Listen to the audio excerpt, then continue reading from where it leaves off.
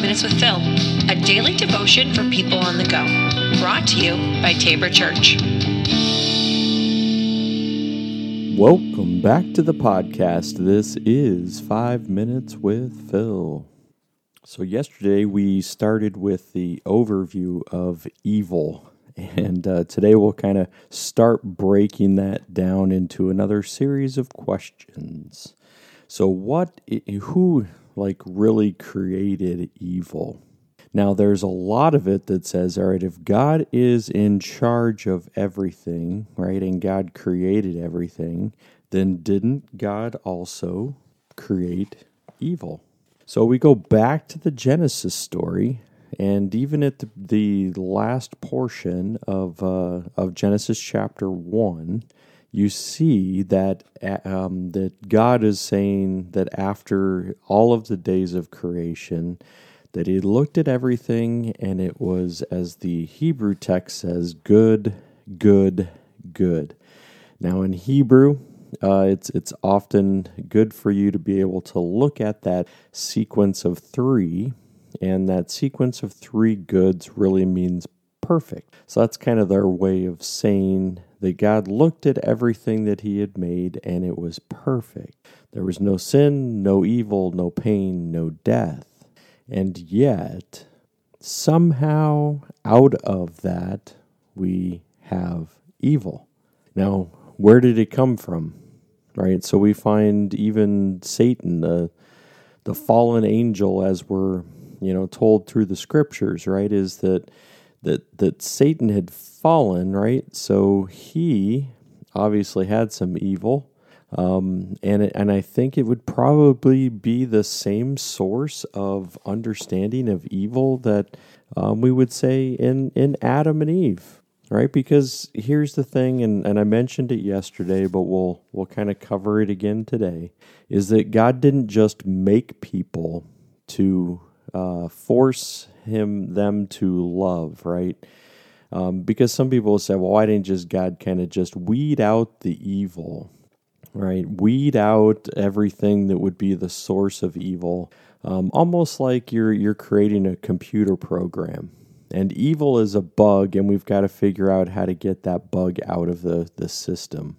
So once again, what we're looking at is actually more of a, hey, God, can you design the perfect world with perfect people?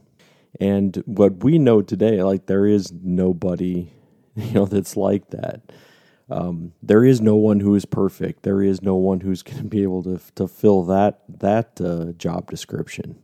And so when you're looking at this picture, you're saying, well, why couldn't God? Well, because God's not going to make robots. If he wanted a whole world of robots, then he could have had it, but it wouldn't have been the place where he would have been pouring all of those characteristics, the love, joy, peace, patience, kindness, goodness, gentleness, faithfulness, and self-control. He wouldn't be just pouring those attributes into people if they were all robots, because he could have just programmed them.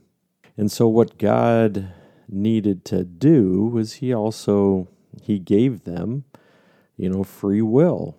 And here's the really difficult thing about free will is why did he give them free will? I don't know why, but God wanted them to be able to choose to love him, right? To be able to say, God, we want to obey, we want to be obedient, but evil is inherent in the risky gift of free will. J.B. Phillips said that, and so God's not trying to force us. And I'm not trying to be able to even, because when you use the word choose or something, it's you're also talking about decision theology. That gets us into a whole other area of questions that we're not going to dig into right now. But I'm just saying God didn't want us to force us into love or force us into obedience. Instead, God was like, I'm going to give them freedom. And what I hope that they find in that is obedience. So where does evil come from?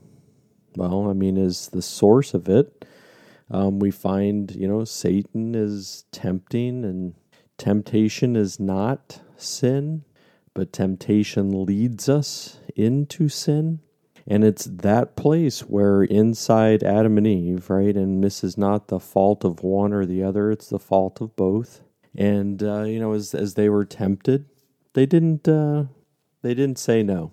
They're like, okay, let's do this. Let's jump in. I mean, if God's really trying to hide something, then let's discover what that hidden thing is. Now, from that, because we look at it and say, well, that's not really that evil. I mean, eating some fruit that God said no. Like, is that really, but we talk about, is there more of the floodgates open? And what we know today is that there is the existence of evil.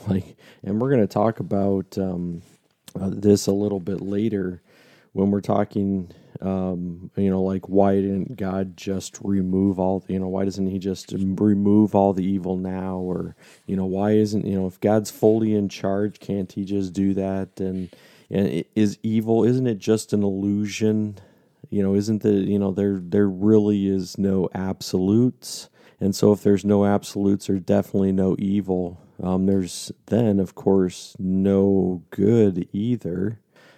So everything's just going to be on a scale of, do you think it's good? Yeah, do it then. I mean, because ultimately no one's going to say what's evil, what's good.